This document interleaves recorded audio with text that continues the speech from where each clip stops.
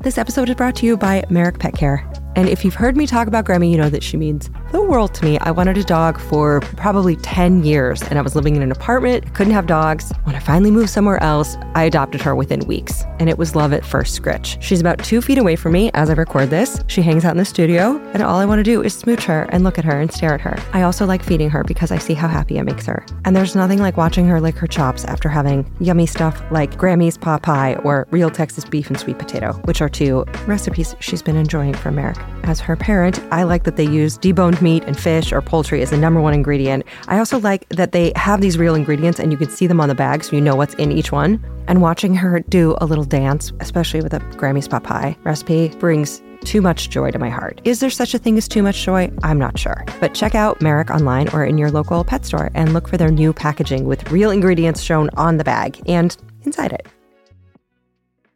Hey, Fidelity. What's it cost to invest with the Fidelity app? Start with as little as $1 with no account fees or trade commissions on U.S. stocks and ETFs. That's music to my ears. I can only talk. Investing involves risk, including risk of loss. Zero account fees apply to retail brokerage accounts only. $0 commission applies to online U.S. equity trades and ETFs and retail Fidelity accounts. Sell order assessment fee not included. Some account types and securities excluded. Details at fidelity.com/commissions. Fidelity Brokerage Services, LLC, member NYSE, SIPC. Oh, hey, it's your sense of thirst. Just wishing that you could distinguish me from hunger. Hallie Ward, back with another episode of Ologies. Okay, so every morning I wake up and I get punched in the face by a wolf. And I call this she-wolf Gremlin. She weighs 12 pounds. She looks kind of like a dirty mop, possessed by an angel. And she does hit me in the face. In the morning when she sees my eyes are open, she tries to gently tap my eyes to say, "It's time to watch me make water, old lady." So often I start my day with a claw in my nostril. I love it. She is the result of between 18 to 32,000 years of genetic diversion and selective tinkering, and she is a wolf in poodly sheepskin. She is a daughter who will never tell me I suck and then ask to borrow the car. And this week we talk about her and her ancestors, the wolf. But before we do, a little business. So thank you to everyone at patreon.com/ologies who contributes as little as 25 cents an episode to submit your questions. I named Gremlin after your aunts because I love you all so much. Also, thank you to everyone walking around in stuff from ologiesmerch.com. Thanks to everyone who tweets and grams and tick chats, snap talks about Ologies for spreading the word that the world can be wonderful, and it is always weird if we just stop to understand it. And thanks to everyone who rates and subscribes, most of all who leaves reviews to keep the podcast up in the top 10 science pods out there. And also for me to see and make my day, such as More Than a Little Confused, who said, "I was just talking to my grandpa and got to amaze him with my knowledge of spiderology." Thanks, Dad. And he asked me where I heard this, so I told him about Ologies, and he was curious, so I started giving him examples of some of my favorite episodes, Corbett Thanatology, Mycology, etc., and mentioned the Demonology show, to which he said, "Where can you get these?" And I said there was a podcast app on your phone, and it's called Ologies. Moral of the story, somewhere in the world, an old man may be listening to you talk about demon sex. You're welcome. More Than a Little Confused, boy howdy, thank you. And to your cool grandpa, hi, welcome to our world. Sorry, I swear so much. Okay, lupinology, the study of wolves. Now, would a wolf biologist call themselves a lupinologist? No, hell no. They'd be like, "Hi, I'm a wolf biologist." But here, I make the rules and I make the guests wear full regalia of their ology. This person is a lupinologist. From the Latin, lupus, meaning wolf. Okay, so what are you doing on November 23rd? I'll tell you. You're celebrating Wolfenut. This is a secular global holiday. It dates way back to 2018 when a then 7-year-old New Zealander proclaimed to his mother, Jack Scoss, that November 23rd of every year is when the spirit of the wolf brings and hides small gifts around the house for everyone. And people who have had or are kind to dogs get better gifts than anyone else. So you eat roast meat because wolves eat meat and a cake decorated like a full moon. And according to a very helpful frequently asked questions at wolfenut.com, vegetarians can partake, of course. Just roast and eat whatever you like. The official motto is no hate, only snoot boops. And the customary greeting is have a howly wolfenut. So in anticipation of this day, I emailed a well-known lupinologist to ask for an interview, and I got a 2-word response. No thanks. Burn. So I reached out to another awesome one, and she said sure, but first requested a list of the questions I'd be asking. And I thought, what's with wolf people? Why are they such PR divas? But hoo boy, I found out while doing my research that wolf biology is a hotbed of strong opinions, expert retractions, debate, public controversy, and delicious ecological drama. So buckle up. So I sent this amazing, kind, and brilliant real-life wolf scientist a list of some questions and assured her, I just want to know more about wolves. I'm not out to stir up any trubs. I'm not throwing anyone under any buses. She's like, cool. We set a time. So she got a bachelor's in psychology and then went on to do a master's in biology at NYU. She got her PhD in ecology and evolutionary biology at UCLA. She's now a professor. So this past Saturday morning, on her day off, because she is so kind, we embraced the magic of video conference as her dog was tragically downstairs and out of frame. But as a consolation, her cat was on her lap. And we covered a ton of ground as a pack of three, I guess with a cat, about what a wolf is and wolf DNA and how they hunt and alpha wolves and howling and moons and fur and teeth and hunting and lone wolves and being raised by wolves and how domestic dogs are like eternal puppies and how they have similar genes to some of us and where coyotes factor in and if she will be celebrating Wolfenoot on November 23rd. So invite some friends over, roast something, decorate a full moon cake, and hide little gifts to people who are kind, especially to wolves and doggos. But first, duck into the den and fill your heart with wolf facts with biologist and lupinologist, Dr. Bridget Von Holt.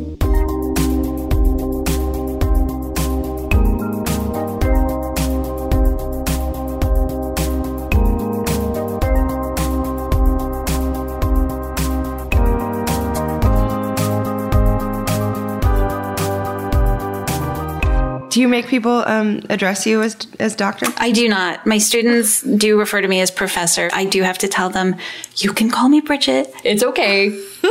That's acceptable. But yeah. Mm-hmm. You do not demand the title of Dr. Wolf then? No, I do not. I do not at all. That's never come across the table as a possibility, but I like it. So Dr. Wolf, as she does not wish to be called, is now an associate professor at Princeton University and has been working with wolves and wolf data for nearly 15 years. That is 105 dog years. And I want to be vulnerable and let you know that I went to the trouble of pulling up a calculator app to figure that out. I started working on anything related to canines in 2004. That's when I joined Dr. Robert Wayne's lab at UCLA, Bob, affectionately Bob. And from there, everything took off, basically. I was able to expand out from just wolf focus. We were then able to investigate dog and dog evolution, and then coyotes and red wolves and anything else. Were you always interested in science? Were you always kind of an outdoor kid or an indoor kid? My dad was in the military, so for what I consider the formidable years of exposure, we lived in Florida. So I say we because I have a twin sister and my memories are always wrapped with her in it. So we would play out across the street, and in Florida, just across from our house, there was a little estuary. So it seemed just so mysterious what was in the water, what could live in the water versus sort of in this very unpredictable environment of tide. What's out there? So that really sparked my interest in biology in general. And, you know, we were always animal lovers and wanted to protect endangered species and try to save the world. And that just budded into where I started, which was conservation-focused research. Are you guys identical or fraternal? We are identical. Do you think that informed any interest you had in genetics at all? This is such a popular question, and I really wish that I could say yes. It really didn't enter my scope of thinking until I was much older and already interested in biology and science in general. It did, yeah, I think for a long time, it just seemed like such a special relationship, but nothing that was, I don't know, entirely unique. And the older I get, the more I realize siblings vary quite dramatically in their relationships, let alone twins. whether they're identical or not. So I do spend a lot of time now thinking about twin-based studies, and though we're supposedly sharing nearly every one of our nucleotides and have very similar upbringings in very similar environments, we have our differences. So I do end up thinking about that now more so than when I was a child. Her sister, also a scientist, but works to protect waterways, so she deserves a Wolfenoot gift for that. But how did Bridget end up running with wolves? She said she was never really a dog or a cat person, but after her master's in biology, she happened to be emailing labs, asking if they were hiring for research positions, just putting herself out there, like making cold calls, but by typing. Bob Wayne, had replied to my interest in looking for a research position by saying, basically, we have hundreds of samples of Yellowstone gray wolves in our freezer, and we've been waiting to analyze them. Oh. And which shocked me that they were just sitting there ready. No one was using them, or the story was no one owned them in a research way. And I said, I would love to do that. And it all was really based in conservation effort, which is exactly where I had started my highest level of enthusiasm. The basis of conservation efforts for the Yellowstone wolf population, it was brand new. No one had done anything. And he hired me essentially over email. And that was the start of the canine work. And that focus on conservation was so exciting for me. And did you have to move to Los Angeles for that, or were you based in LA? No, I had to move to Los Angeles. I had just been living in New York City. I graduated with my master's from NYU, and I wanted to do something. So I picked up and drove cross country with my cat and my dad. Dad drove over to help pick up all of my stuff. I mean, I didn't have that much. I was living in a New York apartment. So we packed everything into a single car and did a 2 or 3 day trip. We stopped to visit my sister, of course, in Wisconsin, and then completed the way all the way down through Colorado, which is where he was based. My parents were living, and then up through Los Angeles. What was it like when you got to Bob's lab and you got to see the freezer with the samples? Were you like, let me at them? Yeah, it was pretty amazing. I was just shocked that this opportunity lay ripe for someone to come in and just tinker with and put their own spin on things. And so it was such an incredible moment. There were hundreds of samples. If I remember, anywhere between 400 and 500, I think, blood samples and tissue samples.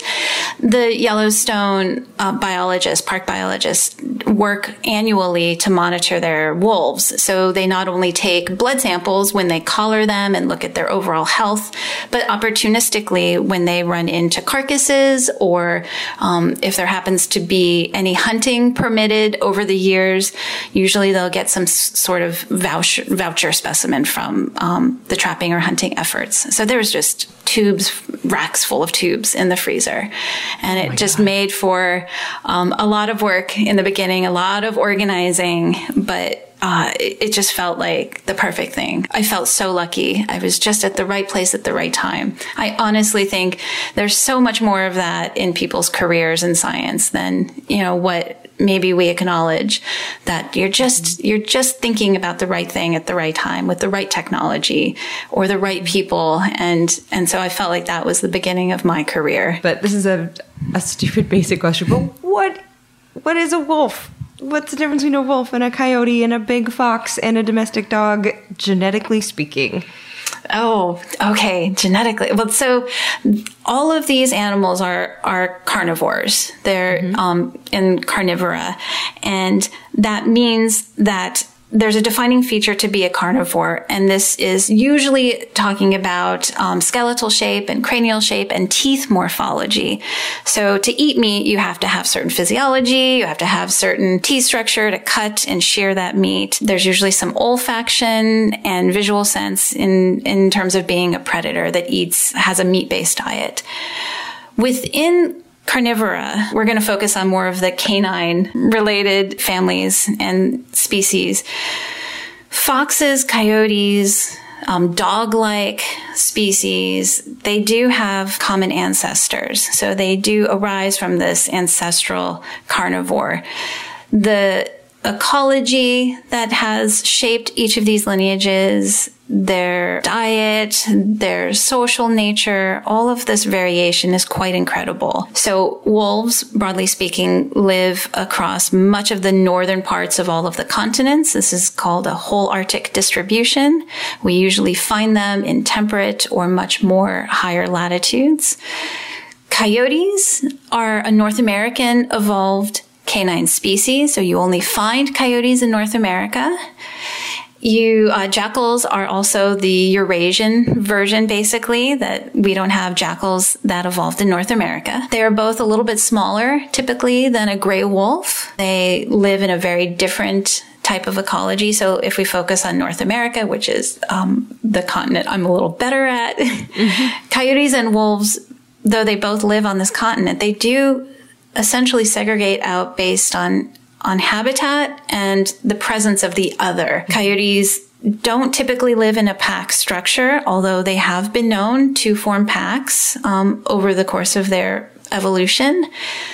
But typically coyotes mate as a pair and don't really form any larger groups than that. Yeah. Wolves have a much larger group. They will predate on much larger species, and they competitively take larger prey, whereas coyote might come up and then try to steal whatever prey or carcass items are left from a wolf, and that's where conflict will usually happen. Hey, let go of my ankle. And wolves are known to kill coyote. Alternatively, coyotes can gang up and kill wolves, especially if it's injured or malnourished or young. So there is competition between those two species. And how big is a wolf? What kind of dog size would you compare it to? Well, actually, Malamutes can be much larger than wolves. So, really? Yeah, I've seen Malamutes well over 120 pounds. And wolves can be very close to that size, but generally you can get them anywhere from 80 pounds upwards to 100 and 120. So dogs can be larger than wolves, but also, we've bred them to be incredibly large, and maybe their diets have something to do with it, whether or not they're larger. But wolves are pretty substantial creatures. Okay, so how many species of wolves are there all over the world? I had no idea. Like 100 species? I don't know. And I thought I'd get a clean answer, but holy moly. Is it herky-jerky and murky? So if you like drama, you will frickin' love wolves, man. So I rolled up my yellow sweater sleeves and I dug in to find 3. What on earth? Did you know this? Okay, first, let's just beep, back this puppy up. So the genus Canis includes jackals and coyotes and wolves and doggos and dingoes and even the dire wolf, which has been extinct for roughly 10,000 years. Don't let George R.R. Martin pull any wool over your eyes. Dire wolf, 2 words, as a real animal, and extinct. Dire wolf, 1 word, Game of Thrones, fiction. Okay, so the alive species of wolf on the planet include the African golden wolf, the Ethiopian wolf, and in North America and across Eurasia, Canis lupus. Now, America, studies have shown we got 1 wolf, Canis lupus, the gray wolf, plus a bunch of subspecies. So the timber wolf, that's a gray wolf. Arctic wolf, gray wolf. Mexican wolf, that's a gray wolf. The extinct Oregonian brown wolf, that's a gray wolf. The buffalo wolf or loafer wolf, which was hunted to extinction in 1926, it's also Canis lupus. That's a gray wolf. Okay, there's also a red wolf in the Carolinas, and here is where wolf experts throwdown. So there is a ton of debate that's gone on for decades and decades about if the smaller, ruddy wolf of the American Southeast is its own species and thus protected, or a hybrid of a gray wolf and a coyote and thus should be vulnerable to more hunting. As it stands in 2019, it's endangered, but it's protected and is considered its own species, but many scientists are like, ugh, is it though? A lot of DNA says it's a hybrid, but let's drop it and move on to the flaxen fields and golden snow of Yellowstone. I know that this is a broad topic, but if you had to give a little bit of a history and an update on what is happening with Yellowstone wolves and what's been going on in the last couple decades, like, break it down. It's been an incredible journey.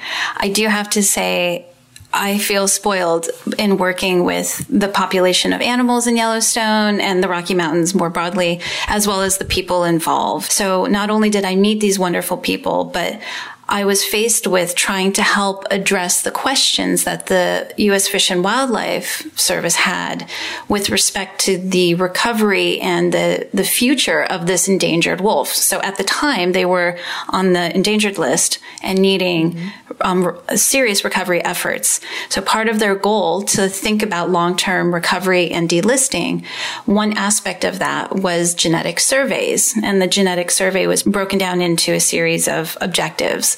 Like, can we validate breeding pairs? Can we validate their reproductive success? How many offspring? What is the future of those offspring? Do they go and reproduce? Do they disperse? If they disperse, where do they go? Are they traversing the state boundaries or much longer distances? Lupinologists have questions such as who is boning whom and how far do they disperse. So some wolves can travel 10 to 30 miles a day and make it over 500 miles from their home territory. And like them and their fluffy paws, their government protections are also all over the place, depending on the year. Now, that outcome kind of changes depending on the political situation, the community support, and the agenda of the recovery program. So the Rocky Mountain gray wolves originally started off as a federal managed set of populations. And over time, eventually some of those wolves were handed over to either the Idaho Fish and Game government or Montana or Wyoming, respectively. Yellowstone, as a national park, always has the protection of the species within the boundaries. As these populations are connected and they might exchange individuals, and then they might have seasons where they're allowed to have permits for take and hunting and trapping. And then other years, they switch back to protection. It's been kind of a roller coaster in seeing how this science is applied and translated, and then even facing public comment. What do people think about it? People that live in the area compared to people who don't live in the area. So it's been a really intense and sometimes, very frustrating process. So as you can imagine, the country is very divided on this issue. Some folks are like, "Get bent, wolves, you ate my cow." And others are like, "The wolves were here before us and we shouldn't slaughter them to extinction because of ethics and their important role in ecology." So when I wanted to just tiptoe carefree through the wolfland, I did not realize what a thorny landscape this was. How is the wolf population in Yellowstone right now and compared to what it used to be? So the Rocky Mountains generally have really seen a giant increase in the wolf population since their reintroduction in 1995. Mm-hmm. Most of the numbers kind of settle off at a plateau, which reflects what the habitat is willing and capable of supporting, as well as the local community of people. When there are fluctuations, sometimes we have a larger population in one year compared to other years where we might reach a low. Much of that can be looked at in terms of if disease is hitting the population. Maybe one year we have something like distemper or parvo or mange, which can impact the survival of the pups of that year. So we'll see these lovely fluctuations that do reflect natural process. But when we look at that in a larger context of, are there permits to hunt and trap wolves? Are there prey, whether it's elk or smaller prey items? Are they available? Are they not? That really gives us a complex ecosystem. So the wolves generally do well if we don't step in and start changing policies from year to year. As we see animals moving across landscapes, though, they start entering into new locations where wolves haven't been for a number of decades. And we can start asking questions about how many is the local community willing to support, which is a different question than what is the ecosystem capable of supporting. And now the reintroduction, how did that work? Now, were wolves just like at a zero and then they were raised in captivity and then reintroduced? What was that comeback like? Yes, it's such an incredible story, in my opinion. So in North America, gray wolves historically had been found at higher abundance in like Rocky Mountain habitats, temperate forests throughout the lower 48. So we're just going to focus on the lower 48 instead of Canada. Sorry. And as humans had gone through and converted landscapes and created agricultural farmland, this really changed and altered where wolf habitat was found. And over that amount of time, there was also prosecution of not only gray wolves, but also coyotes and any other canine that basically threatened livelihoods, whether they were viewed as pests, whether they were eating your animals, your hoof stock. So they being canines had been heavily targeted for control management. Side note, control management means killed for years with bounties. And I did a little digging, and according to a Montana.gov website, between 1871 and 1875, an estimated 34,000 wolves were killed in northern Montana and southern Alberta. The bounty for each one? Between $1 and $10. 34,000 wolves killed in 4 years. So yes, wolves were hella shot. Unsurprisingly, they disappeared from large swaths of the lower 48 states, although the populations are still doing well up in Alaska. Wolves were essentially defined as extirpated in the lower 48 in the early 1900s, 1920s, 1930s. It was really rare to have a sighting of a gray wolf. In the Rocky Mountains, there were a series of years where perhaps there were no sightings of canines, and they were deemed locally extirpated at least. There might still have been, and what we suspect now is that there are a handful of animals, highly elusive, living in the depths of the Rocky Mountain forests. And we possibly have some genetic evidence of that. It's very minimal and it's very rare and it's from decades ago. Quick aside, what does extirpated mean? So I looked this up for us, and it means locally extinct. So the species lives on, but not in that area. So some wolfies were maybe hiding out, just like, try and shoot my sneaky ass, suckers.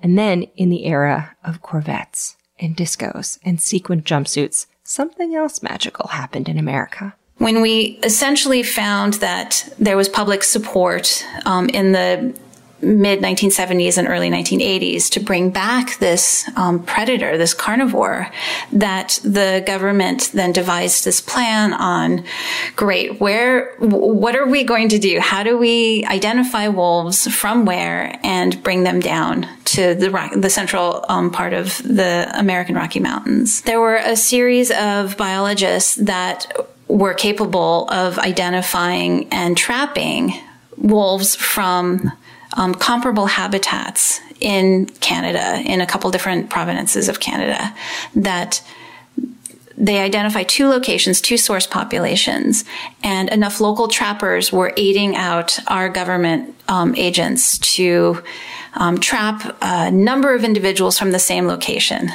So lupinologists turned their eyes to the Great White North. But let's talk family dynamics first. So if we back up, we have this expectation that wolves travel in family groups, or at least groups of relatives, and the success of a particular individual is highly dependent upon having group members with it, so pack members. Most of the livelihood of wolves depends upon multiple individuals coordinated in their social hunting and also cooperative raising of young and caring for each other. So the goal was to identify some source populations in Canada and live capture a handful of individuals, so we potentially maintain this pack cohesion where upon release somewhere, these animals still maintained their group structure, still potentially had higher success as a group than you would find if you released one wolf somewhere on its own in the middle of a brand new place.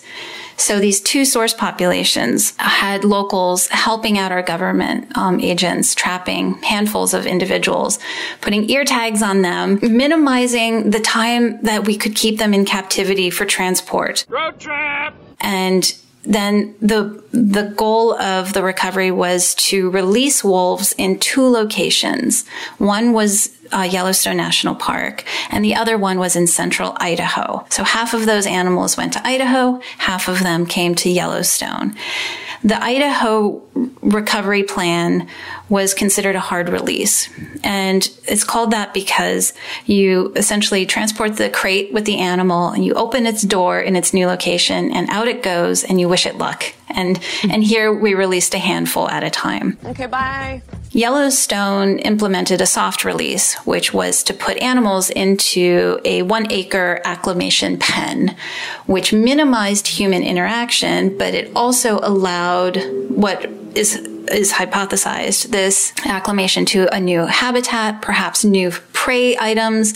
So some of the park biologists would periodically, I think it was every month, maybe it was more frequent than that, I don't recall, bring in fresh carcasses. And eventually, after about a month in the acclimation pen, they would just cut a hole or break open the fence and allow the wolves to leave on their own. So that soft release and hard release, the government wasn't sure which would be most suitable for pack cohesion. And it turns out there wasn't really any major difference between the two. 6 of one, half dozen the other. And Yellowstone has a long history now of something like 12 or so packs, who have come in, been formed, and their lineage is now very rich over the 25 years that they've been there. Is it 25? Yeah, something like that.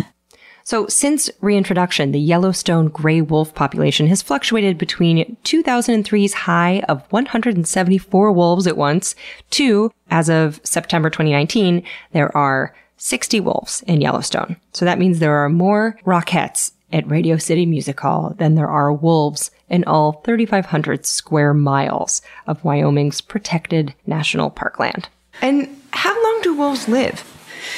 Oh, in captivity, they can live quite a while in this little posh luxury element of being given food and the safety. In Yellowstone, there's usually a mortality rate at about 4.5 years. That 2 to 4.5 is an average lifespan, depending upon, again, what's the cause of mortality.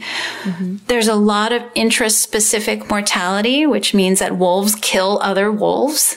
So whether it's territorial disputes or some other event, wolves are absolutely known for having battles that end in the mortality of conspecifics. P.S. Some of the finest people on the planet don't know what conspecific means and had to Google it just now. And it means animals or plants belonging to the same species. But they also get... I know that. Yeah, right. They are very social creatures. They maintain territories. And even though there is recognition of relatives, there are debates about how do you acquire new territory, or if you're a disperser and you need to find a mate and you need to have a new home range because you're going to have a litter, how do you acquire that new space and those resources to support that, especially in a landscape maybe that's saturated with other wolf populations already? So this battle usually does result in a give and take of boundaries. There's expansion or shrinking of home ranges, and then there's usually conflict, either around resources or territory usage. There's a lot of wolf drama. What exactly is a pack dynamic like? Is there an alpha? Is there a beta? Do they take care of the elderly wolves if they make it that long? What is that little pod like? Yeah, so it's very complicated. The original description of wolf society and this lovely idea of altruism and cooperation, that is still maintained, but it's not necessarily that cookie cutter that every wolf pack is going to have that size and shape and dynamic. So there are many packs that do enjoy this traditional idea of monogamous breeding pairs that have annual litters of pups, and maybe some of their older offspring will maintain membership in the pack to help care for the next generation of offspring. These packs do exist. There are, however, many other structures of packs where there could be a single male that breeds with as many female as he can. Most of the time, nearly all of the time, they're unrelated to him. So there is this element of avoiding inbreeding and kin recognition. But there are lots of structures and variation to that pack structure. But again, we love to have this idea that wolves are just always going to care exclusively for their pack members. There is a lot of provisioning for everybody else in the pack, but there is still this battle between, I want to reproduce, I want to be the dominant individual in the pack. And that battle can be very much shaped by age and resource availability, body size, maybe just personalities of individuals. There are wolves that might be far more bold and others that are far more shy, that will shape how they interact in a pack and what that means for their rank in that system. What the hell was that?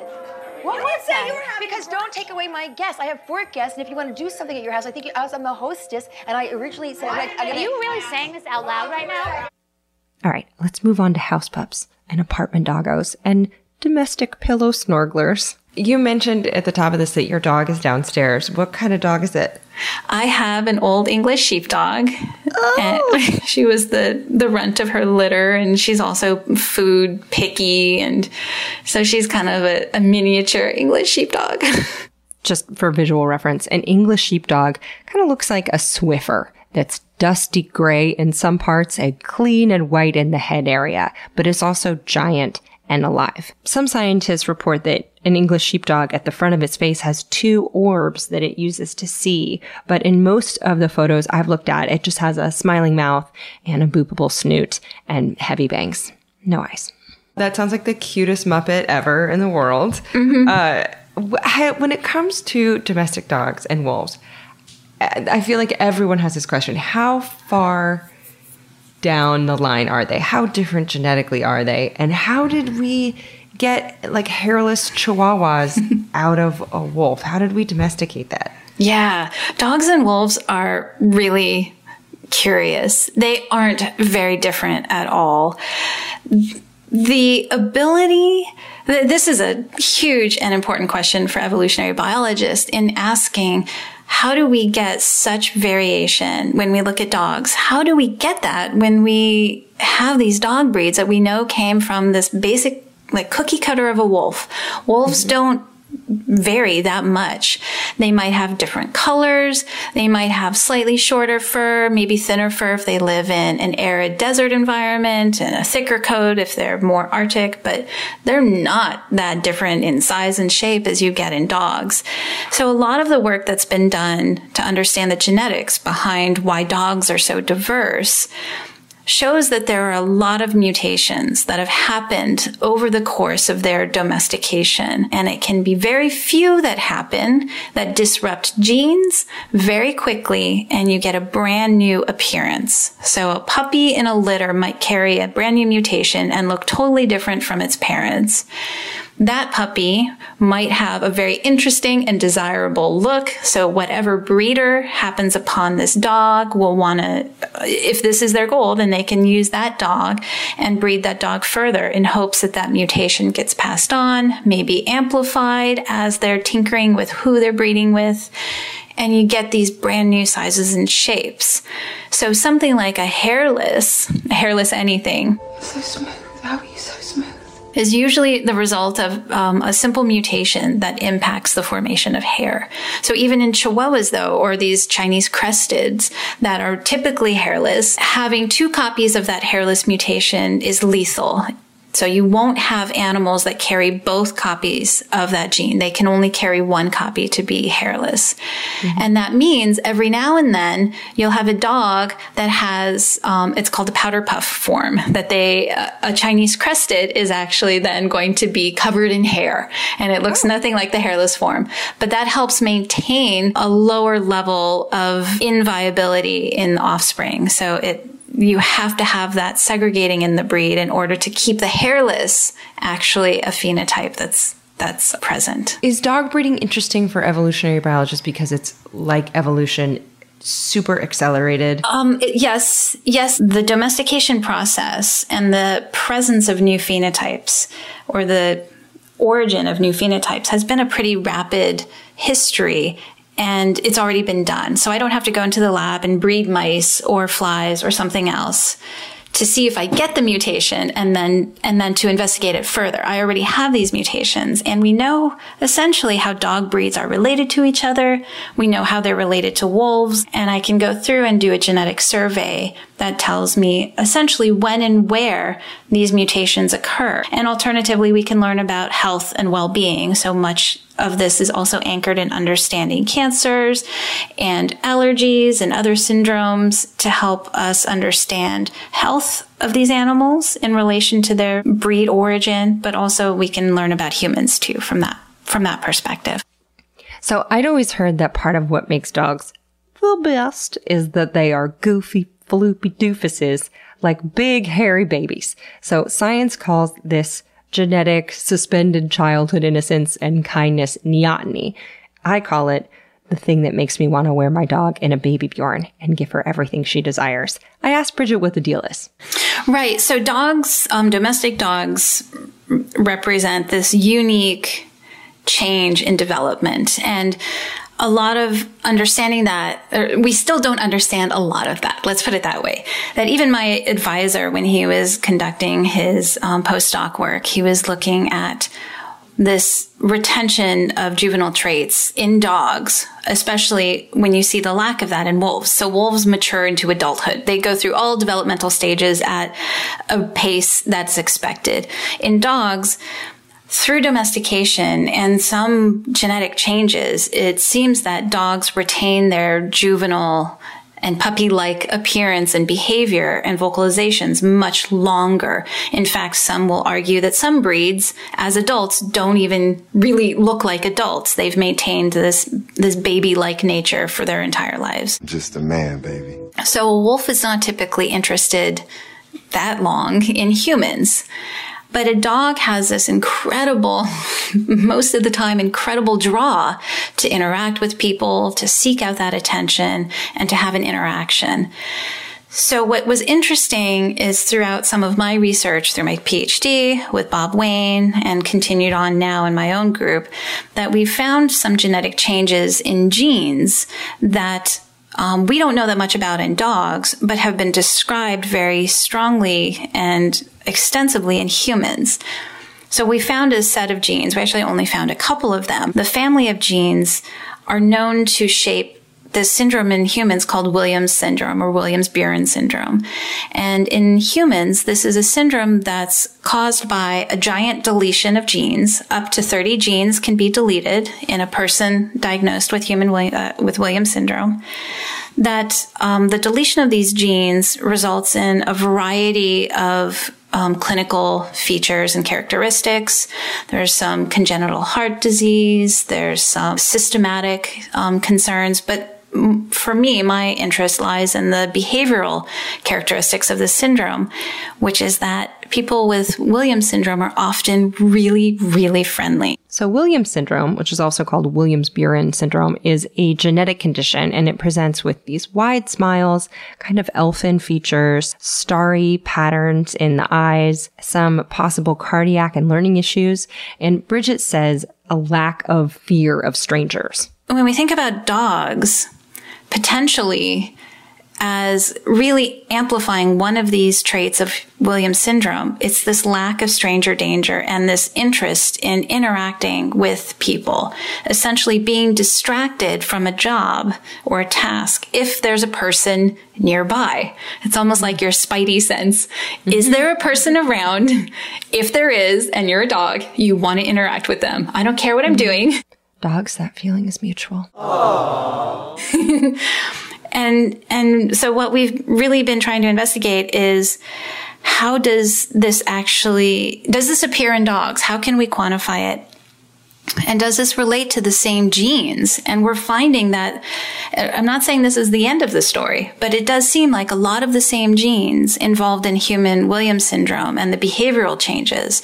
We see a lot of the same genes altered and modified in dogs. And what we're doing is trying to quantify of the different mutations an individual dog can carry. We already have ways to predict how social they are probably going to be with people.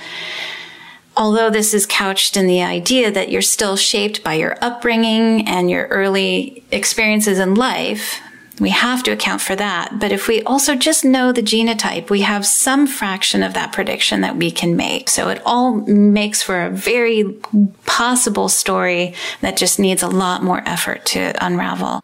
Bridget says that, of course, different individuals of the same breed can have much different personalities. Kind of like a golden retriever can be sassy or shy or playful or mellow. And there may be genetic markers for those traits. So if you heard the personality psychology episode, that ologist talks about how much genetics influences our personalities versus environment. I honestly think about that episode like constantly. So we are who we are. So let's just accept ourselves and each other. No hate. Only snoot boobs. Will you be celebrating Wolfenoot? I feel like I do that as often as I can anyways. I do believe that you deserve extra little presents for being kind to wolves and dogs, though. I would love to have that. That's such a lovely idea. I mean, I think there's always this dichotomy in culture that wolves are amazing presence in our world, and that's contrasted with this idea of big bad wolves, and wolves will stalk you and bite you, and I understand the cultural differences between each of those experiences. I find that it feels like a very sad, empty world if we don't have wolves in it. They not only hold a very significant place in ecology, but also in interacting with human civilization throughout the course of our history. This is where dogs come from. Dogs are a domesticated wolf, and that bond in human civilizations and their function in helping humans evolve, I think is a really special relationship that very rarely exists with certainly other carnivores. Dogs are the first domestic species, and they're this incredible carnivore. So to me, every day is Wolfenoot.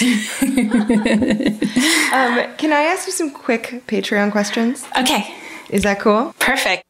Okay, but before we get to your amazing and weird and insightful Patreon questions, a few words about sponsors who make it possible each week to donate to a cause of the ologist's choosing. And this week, Bridget chose the Red Wolf Coalition at redwolves.com, which teaches people about the value of red wolves to the ecosystem and to the people living in the restoration area. The Red Wolf Coalition works with the United States Fish and Wildlife Service Red Wolf Recovery Program to stay up to date on red wolf restoration and management issues, and to partner in the effort to maintain healthy populations of wild red wolves. And remember, this is the type of canine that people keep going back and forth about whether or not they deserve protection if they're not a separate species. And Bridget says, I continue to study red wolves, and they currently need as much support as they can get from the public. And I'll put a link to the show notes for more about that charity. Now, making that possible are a few sponsors of Ologies, which I may talk about right now. This episode is brought to you by PNC Bank.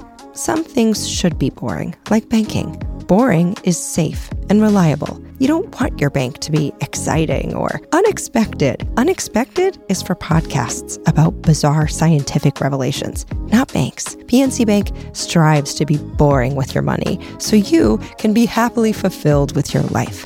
PNC Bank, brilliantly boring since 1865. Brilliantly boring since 1865 is a service mark of the PNC Financial Services Group Bank. PNC Bank, National Association, member FDIC.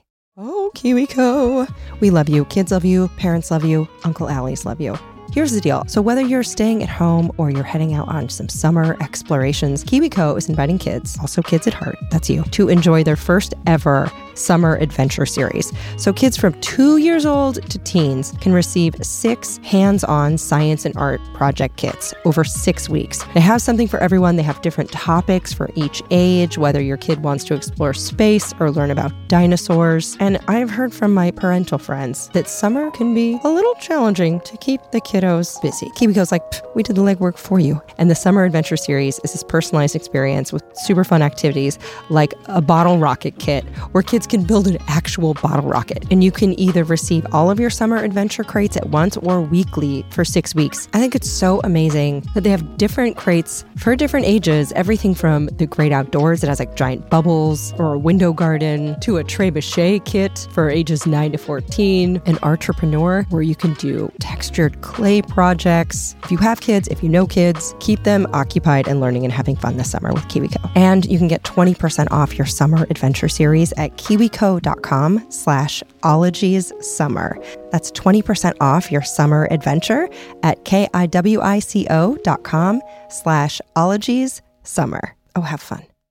I know I usually save my secrets for the end of the episode, but I'm going to tell you my secret favorite candy. It's Reese's Peanut Butter Cups. It's really Reese's anything, but Reese's Peanut Butter Cups are the thing that I'm like, have I had a bad day? I get these. Have I had a good day? I get these. Chocolate, salty peanut butter, the textures. I love everything about them. Also that there's two. So I'm like, oh, I get this one for later, which is 1 second later. Anyway, Reese's Peanut Butter Cups, I love you. That's all. If you're me, you can shop Reese's Peanut Butter Cups now at a store near you, found wherever candy is sold. And I am. Oh, it's heating up. It's time to say bye now to your jackets and your sweaters and your tights and get reacquainted with shorts and tees, breezy things. Can I point you to the direction of Quince? What I love about Quince, you can build a lineup of timeless pieces. They keep you looking effortlessly chic year after year without spending a fortune. They have premium European linen dresses, blouses, and shorts. They start at $30. They have washable silk tops. And I love that all Quince items are priced 50 to 80% less than similar brands because they partner directly with top factories. They cut out the cost of the middleman and then they pass the savings on to you. So whether you need a sundress you can wear to a picnic or you need some good t-shirts or tanks that feel nice on your skin and are well made, head over to Quince. I love them so much I put them on my body. That's what clothes are for. Get warm weather ready with Quince. Go to quince.com/ologies for free shipping on your order and 365-day returns. That's QUINCE.com/ologies to get free shipping and 365-day returns. QUINCE.com/ologies. Okay, back to your lupine inquisitions. Becky Woodruff wants to know, has anyone ever actually been raised by wolves, and any idea where that expression came from?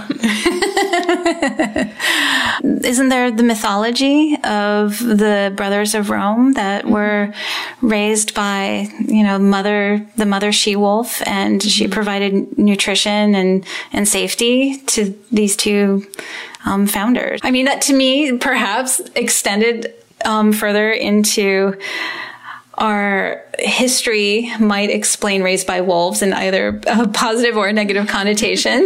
Yeah, it seems like the founders of Rome did okay. So it seems like a bit of a misnomer in terms of an idiom, but I'll look into it for sure. Et tu, Brute. Okay, so side note, I looked into this to see if there were other origins, and the legend of feral kids raised by wolves is apparently a long-standing one. But in the 1920s, a preacher in India claimed to have rescued 2 young girls from a wolf's den. Amala and Kamala, as they were known, walked on all fours, were said to have preferred raw meat and not like people very much. And tragically, they died really young. Amala from a kidney infection at age 3 and Kamala from tuberculosis at 17 after a life of people trying to domesticate her. People didn't really buy his story about the wolves, but history is peppered with tales of abandoned and so-called feral kids, the founders of Rome being, of course, the poster children. And that is very sad. Let's also consider that dogs, who some researchers say have been domesticated to be more accepting of animals that are not conspecific, will mother abandoned kittens and piglets and ducklings. And I just went down a video rabbit hole watching dogs bottle feed lambs. And we already suspected that we didn't deserve them, but now we know factually. Now, speaking of cherubs on leashes, Ryan Clark wants to know, if all dogs go to heaven, does that include wolves? I don't see why it would exclude wolves. Yeah. They're doing their best out there. They're doing their best. Yeah. I like thinking that there's just a heaven that's just a bunch of wolves. Just a bunch of wolves. Yeah. Bath Buddy Art and Anakin Jeniak both asked about lone wolves. Are there any theories about why some wolves become loners? There are certainly many times in a wolf's life where they will absolutely choose to venture out on their own. And that could be the random sighting that you're kind of catching a wolf in mid-dispersal. Or there's also perhaps this, I don't know how commonly it's known, but that wolf packs only exist as packs seasonally. No way. So in winter, when prey is usually a little more vigilant, so snow is on the ground, food for prey Species like elk or caribou is harder to find. They're usually more vigilant against predators because they're more vulnerable on snow surfaces. If it's packed snow and their long legs get stuck in it, they're quite vulnerable. So wolves really do well in the winter when they pack up. And in the warm months, when there's much more food resources, they're often not in packs. So you might see wolves on their own because they're just out hanging out, doing their wolfy thing. They rendezvous with each other periodically, but wolves are often, for a good half of the year in temperate zones, on their own. So lone wolves, lone wolves absolutely exist. They might be out in pairs, hanging out with their favorite buddy or someone, but it's often, they're not always that close in touch with each other. So stop using the term lone wolf as a symbol of nefarious and secretive evil. Wolves deserve better. For canines, doing their wolfy thing is just introverting, kind of getting out of Dodge for a bit, being independent. So the next time you leave a party early, maybe don't Irish goodbye in shame. Just interrupt the din of conversations with like a low, soulful howl and say, doing my wolfy thing. I'm out. That's a power move. Huh. And Aaliyah and Isabel B. Holper both asked about a meme about the leader of the pack being the last one, the closing ranks. Is that meme true or not? So I believe that those behaviors exist. So I kind of want to counter that with an example that I do know is true. So many times it's hard to identify the animals of certain ranks. So if you just get a picture and everyone's pointing to the last, giant animal, like that's the leader who's making sure no one falls behind. There are packs that probably have that structure. Absolutely. And especially in locations where wolves are watched every day. So Yellowstone, people can visually recognize who is the dominant animal or pair of animals in the pack. Absolutely. They will see that. To follow up, I do know an example coming from Yellowstone where hunting is a very dangerous behavior. So I would dare say that trekking through some wilderness is not actually the problem. It's acquiring food where animals are facing antlers or horns or hooves and kicks from the prey item they're trying to acquire. Please don't. And that's when mortality is actually most risky. So in a pack structure, however, acquiring food has a very specific rank. So the youngest animals don't always know what they're doing. And the middle-aged animals have the most experience. They're probably at their peak of physiology and muscle build. And then we have usually the older animals, which are running the pack. And they're even though they essentially have all this knowledge, they aren't always the first one on the scene. So the story goes that those middle kind of prime animals are the ones coming in at the most dangerous points because they know where to bite prey, an elk, let's say. They know where to bite and how to hold it. They're using these moments as training experiences for the younger animals who will eventually assume those peak, prime hunting roles. And then at the last minute, oftentimes we'll see the alpha run in once the major drama has been under control. It's this weird balance of who's the most experienced versus who's actually kind of in control of things and making sure either everything is done correctly or that they get the last say or that they're going to make sure that everything is done properly. So there are roles, and these roles within a pack can change based on the environment and composition of a pack. So yes, that can be true, but I would hesitate to say that's exactly how wolf society works. Is that alpha kind of just being a manager in the background? I don't know, actually. Yeah, that seems so political, coming in at the last moment for press opportunities. We got an elk, everyone. Yeah. We got this elk. Everyone's like, what? You were you weren't even involved. But the notion of an alpha male, as we think of them in concrete terms, like a CEO overseeing a terrified team of subordinates, is a myth. So canine ethologist David Meach, who's studied wolf behavior for decades, has disavowed some of his previous notions of alphas because they were based on captive wolf packs of unrelated wolfies. So in the wild, most packs are just families of a pop and a ma and their pups and maybe a few other families and their kiddos, maybe an unrelated straggler or two. Meach did report seeing some dominance behaviors, and in his 2010 paper titled Prolonged Intensive Dominance Behavior Between Gray Wolves, Canis lupus, he describes a time he witnessed what his team thinks was a dad wolf straddling and harassing what may have been his son, kind of like a test before the son took off for his own territory. So yes, you've been hazed by your own dad. Oh, and your mom, when it comes to canine genomics, just took a DNA test, and she is, in fact, 100% that bitch. A lot of people asked about movies. Wolf movies. Okay. Do you have a favorite wolf movie? Marin Mossman wants to know, does it bother you that when Disney needs a threatening animal in movies that they tend to pick wolves? Hannah Everhart wants to know, how bad is Teen Wolf in regards to actual wolf behavior and anatomy? Any thoughts on wolves in the media? Teen Wolf? Like the Michael J. Fox Teen Wolf movie where he turns into a wolf and he's like in high school? Yeah. Yeah, like a real wolf. You probably have to pee on more stuff. Yeah. Actually, I think a werewolf in was it Paris? A werewolf in Paris or London? Yes, American Werewolf in American Werewolf. Yeah, one of those, yeah. I watched that more recently than other wolf-based movies. I was attacked by this big, wild dog. And yeah, I mean, I think there's always this fear. The Little Red Riding Hood, the wolf is going to eat you. The wolf is just like bloodthirsty and will kill for no reason. That is out there. People represent wolves and continue to portray them this way. And it is upsetting because this is not any different than if any other animal, so I'm not saying that their bloodlust is true, but the defense of where you live and the getting your food, we eat animals. We have a whole culture on how we acquire our protein-based food that are animal-based protein. It does bother me, but I also realize it's Hollywood and movies, and people represent lots of things incorrectly for sake of creative license.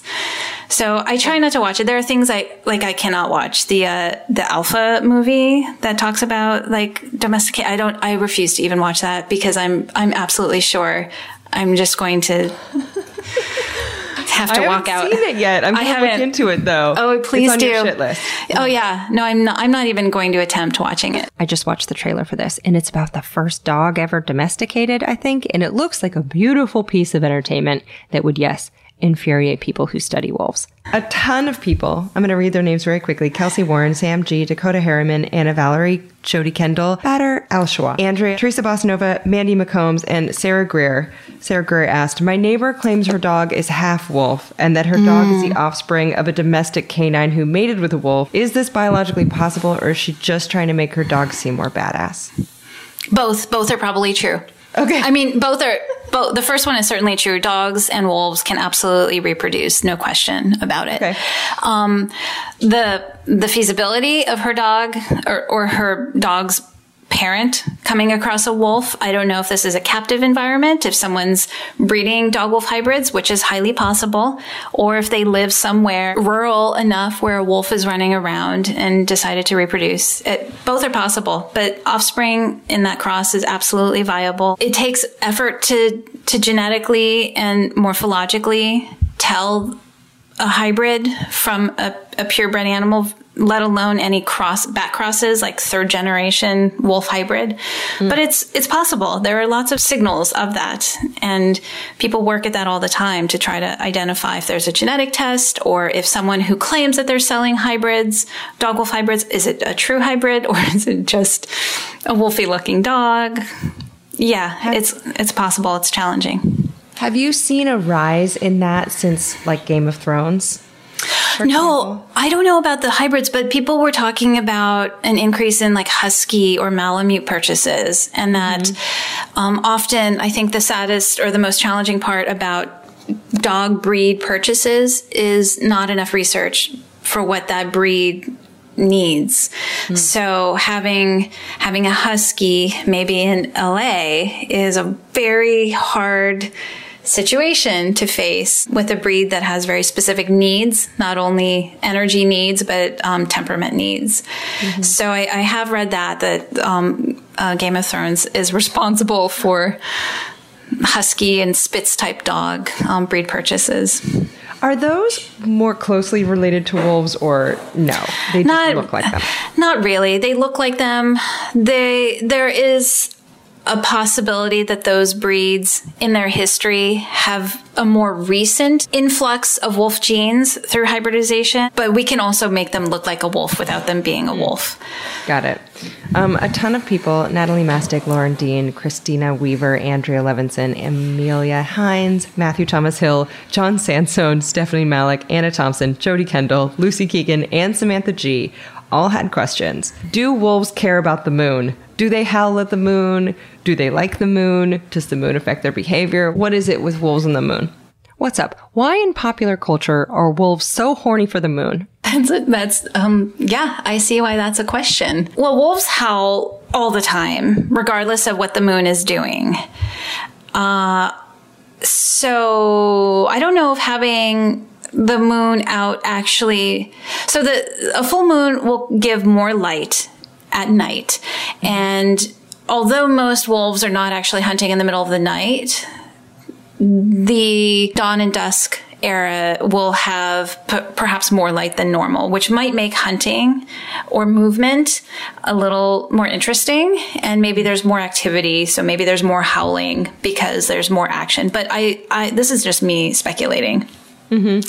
I don't know of anything that ever talks about having to basically control for if there's moonlight or not on understanding a wolf behavior. So mystical wolf-moon connections are flim-flam, but wolves' communication devices, aka songs sung from their boopable snoots, have a range of up to 10 miles, and it helps get the pack back together or intimidate others not in their clique. So essentially they're saying, I'm lonely, or get away from me, you scare me, and I hate you. So a howl serves as nature's Twitter. What about howling? Hollis wants to know if there are different regional accents to howls. I wouldn't say regional.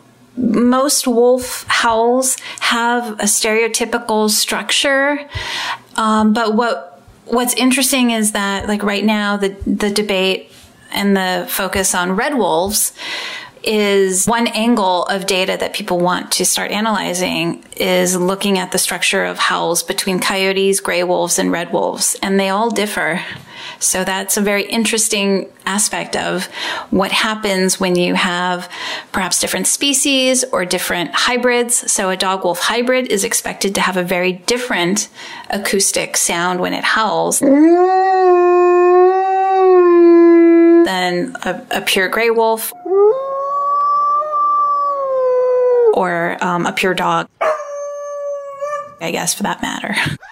Oh, wow. I wonder if wolves howl along with ambulances too, or if that's just dogs.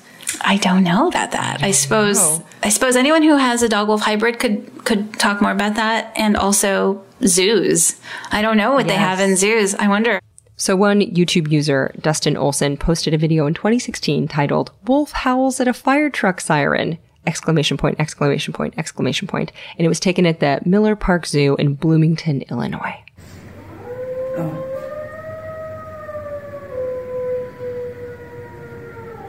I hereby invite you to Google wolf howling at a siren for a wealth of returns. And there's another video taken at the Chicago Zoo by YouTube user C. Brawley, and it features a pack of wolves singing to an air raid siren. And the imagery is so chilling. These regal beasts in an enclosure sounding a chorus of the wild to the tune of human war alarms. The result is beautiful and sweet and scary, like a really well-intentioned choir at a nursing home.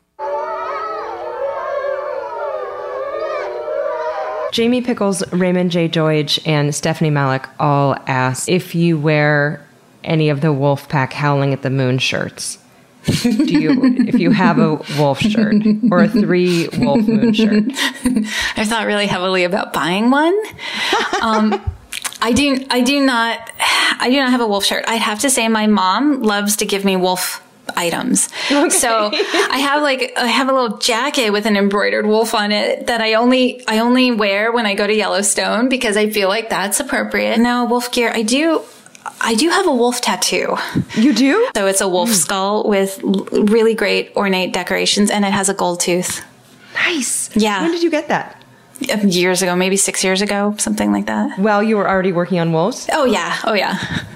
I expect to be tagged in your wolf tattoo photos, kiddos. So celebrate Wolfenoot. Show me those skin paintings. Also, this next question was asked by patrons Chris Brewer, Allison Turry, Jess Spencer, Caitlin Brett, Diana Silver, Anna Valerie, Justin Griggs, Tara McNee, and Jennifer Tran. And several people asked about reintroduction of wolves, say, in Yellowstone, and why is that important for the ecology? What is that doing for the ecology there? So there is this tremendous effort to understand what the presence or the absence of a wolf has on the local ecology. So it's been framed in terms of a few different aspects. One is the distribution and type of trees in the area, which reflect potentially the abundance of herbivores. So the idea is this connection between trophic levels, that if you have too many herbivores grazing and browsing, and you overgraze or browse trees, then you impact songbirds and mesocarnivores and plant distributions, and you shift habitat types. By the by, a mesocarnivore is an animal that eats 30 to 70% meat, and the rest of the diet is plants and fruit and fungus. Like at a holiday party spread, they'd hover around the deli platter, but they'd also fuck with the stuffed mushrooms and the grapes. Maybe a celery stick. Whereas if you have a wolf present to maintain essentially one angle of population control on herbivores, even though other predators will, so mountain lions and bears and wolverines, but they don't quite have the impact of a wolf. So having the wolf back in the habitat, its action could reduce herbivory, which could then result in this recovery of trees and shrubs and grasslands, and then passerines and mesocarnivores and ungulates. So a lot of folks such as John Walker, Fruit Fly, Susan Kennan, Yana Wisniewski, and Allison Turry had questions about killing wolves. What about hunting wolves in Yellowstone? Why is that necessary or legal or encouraged or permitted? Hunting of wolves in Yellowstone is not permitted because that's national park. But if a wolf leaves the park boundaries, and as we all know, wolves can read signs, that the moment they step outside of a park, if they're in Wyoming, or if they're in Montana, or if they're in Idaho, each of those states might have a permitted season for hunting wolves. And so my personal opinion is you don't need to hunt wolves. They are not necessarily more abundant than what they were X number of years ago. And that all depends on your time point. Are we talking 100 years ago or 3,000 years ago? Those numbers will be different. But hunting does also give the community some involvement and input and some financial contribution to the state. So by permitting the hunting and take of maybe 100 wolves in a state means then that the community is involved and they do have a stake in the matter. Mm-hmm. So hunting wolves does happen in states that feel that the population in their state can persist even under, the loss of 100 animals or whatever they've estimated to be adequate. Mm-hmm. Okay. And what about encounters? Sadie Newman, Marika Shin, Carrie, Isabel B. Holper, and a few people asked, what should I do if I see a wolf when I'm out hiking or backpacking? I would say it's not very different from bear gear. I would have bells and whistles on my shoes and backpack, and blowing one of these like survival whistles will just pretty much deter an animal who already doesn't really want to interact with you. Okay, bye. Okay. Having pepper spray is never a bad thing. So I would just, probably turn and walk the other way or back up. They're a little bit different. They're not quite like bear. So usually a wolf is already going to see you much long before you've ever seen it. So I would be surprised if you happen to surprise a wolf, although I'm sure it can happen. It's not anything I've ever worried about. I do. In Yellowstone, wolves know that you're there, especially those that are highly visible on the landscape. But most of the time, they're going to avoid you, and they will take a really long, circuitous route to get as far away from you as possible and yet go the route that they wanted to achieve. I would say this is a rare event that you would happen upon a surprised wolf. And a bunch of people wanted to know, what can we do to help the wolfies? How can we save them, especially red wolves? Dakota Harriman asked. Yeah, I think email your, or send a letter to your congressman or congresswoman, your local government. I know that there are many agencies that are pro-red wolf or pro-gray wolf. So NRDC, or there's Red Wolf foundations in many locations. You can donate money. You can donate services. So Yellowstone will always use their park entrance to also help with their programs and run the national park. But just be a voice. Mm-hmm. Just announce it. Announcement, I would like to help the wolves. And then last two questions I always ask is, what sucks the most about your job? What do you hate about your job? What do I hate about my job? Oh, I think the most challenging part of my job is that I don't have enough hands and arms, and I feel there's not enough hours in the day. There are so many things that I want to do every day that I don't have enough time. I think it's because everything is so interesting, and I'm so excited to see what I'll learn from this result, and pressing any key on my keyboard to show me the new table or the new figure will lead to another 20 questions that I want to start exploring. And I just don't have time. I can't do all of that, but I'm so excited about it all. That's hard. It's so hard to prioritize. So wolf researchers, they need 7 times the hours because there are so many things to learn. Also, Bridget mentioned that wolf research grants aren't easy to get, and sometimes she funds her own research with money she would use for hobbies. So if you'd like to toss her a bone, though, she has a link to a Benefunder page on her website, which I'll put in the show notes, just in case you'd like to impress the canine spirits in honor of Wolfenoot. Also, her site says, if you are a dog owner and interested in participating in the behavioral genetic study of canine sociability, please visit the project's webpage with a link. Doggos for Science. It's the best. And what about the best thing about your job? What do you love about what you do? Oh my gosh, that I get to do this. I can't believe that this is a job.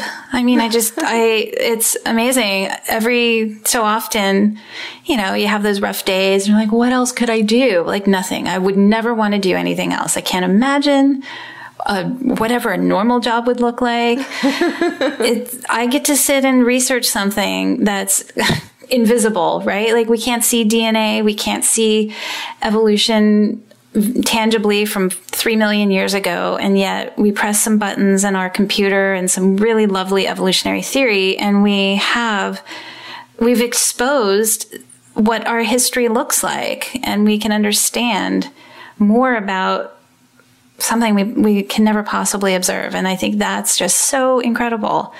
And to use that in forward thinking, that's really where I find the biggest challenge. It's a positive challenge, but kind of moving from hindsight to future vision and trying to get people to think about how do we preserve our world? Even though you've never seen how evolution gave what we see today, we now have to think about where it's going forward. And that long-term vision is hard when we're not going to be around to see it, maybe our great-great-grandchildren, and it's hard to think about those people we don't even know, but trying to maintain this planet and its diversity and all of its beautiful inhabitants and ecologies. Like we can't see that, but that's the hard part is connecting those two. But I think that's a really incredible opportunity that I can help give something like that. And it can start with a bunch of frozen wolf blood. It does, absolutely. Thank you so much for doing the work you do. Say hi to the wolves for me. I will. Thank you for inviting me. This is very fun. So catch some eye contact of a nearby biologist and ask smart person a stupid question, because we're only roaming this landscape for so long. What do you have to lose? Also, you can follow Dr. Bridget Brown Holt on Twitter at The Beeps, BEEPZ, not The Boops. The Beeps. There's a link to her Princeton website and to the Red Wolf Coalition and to the sponsors of this episode in the show notes. And there's always more links up at alieward.com/ologies. ologies.com/lupinology. Ologies is at Ologies on Twitter and Instagram. Say hello there. I'm Allie Ward with 1L on Twitter and Instagram. Thank you, Hannah Lippo and Aaron Talbert, for adminning the Facebook Ologies podcast group full of wonderful, compassionate nerds. Ologiesmerch.com has all of your Ologies podcast merch needs, t-shirts, hats, sweatshirts, all sorts of things. If you post a photo to Instagram, tag it with Ologies merch and we'll repost you on Mondays. Thank you, Shannon Feltis and Bonnie Dutch, for helping manage that.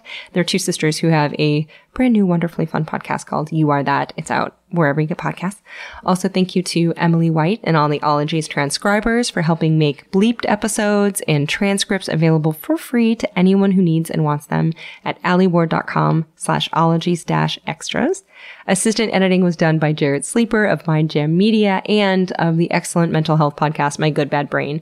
And thank you to a bright, shiny sky moon, Stephen Ray Morris of the Purrcast, and C. Jurassic Wright for helping assemble the pieces of the show each and every week. And if you stay till the end of the episode, you know I tell you a secret. And this week's secret is my dog, Gremlin, has been eating this food that has fish oil in it for a good brain. And so I guess she could do crossword puzzles faster and a shiny coat. And her mouth smells like Satan's outhouse. It is so stinky. And I still kiss her on the cheeks and I ask her why she's so pretty. And also sometimes I'll give her a greenie and be like, clean that up, woman. Wow.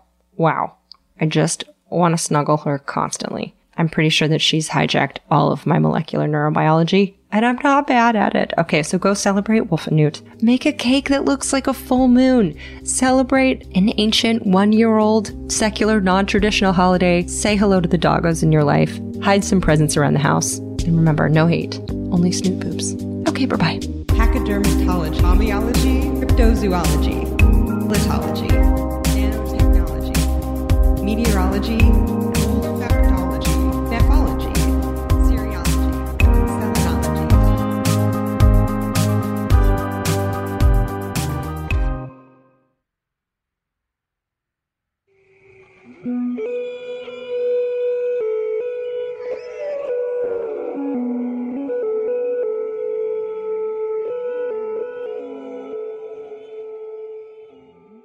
If a friend asks how you're doing, and you say, I'm okay.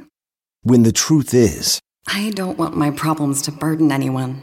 Or you say, hang it in there. Because if I ask for help, they'll just think I'm weak. Then this is your sign to call, text, or chat 988 for free, confidential support. Anytime. You don't have to hide how you feel. Hi, it's Martha Stewart. You know, I spend a lot of time thinking about dirt. At 3 a.m., at all hours of the day, really. What people don't know is that not all dirt is the same. You need dirt with the right kind of nutrients. New Miracle-Gro organic raised bed and garden soil is so dense, so full of nutrient-rich, high-quality ingredients. Miracle-Gro is simply the best.